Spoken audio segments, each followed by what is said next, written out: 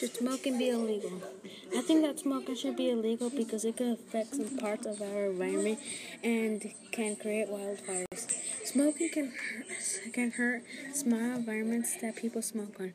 My reason is that smoke can pollute the air we breathe, and it contains toxic waste, and it can hurt the soil and the water that we drink.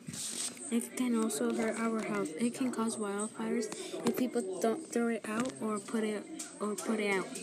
Smoking can harm the human body by giving them lung cancer. If people still smoke, then it could have a huge impact on the population.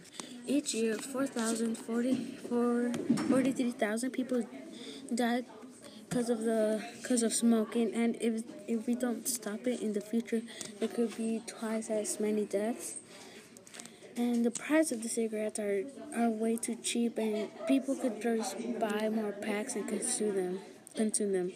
The price of cigarette packs are way too cheap, and that can make more people buy and could probably have lung cancer. The price should be buffed, then people can't buy that much packs. In conclusion, the cigarettes should be illegal, or it could damage our population and it could hurt our environment. If people don't stop smoking, then it can help not pollute the air that much, and there can be more deaths.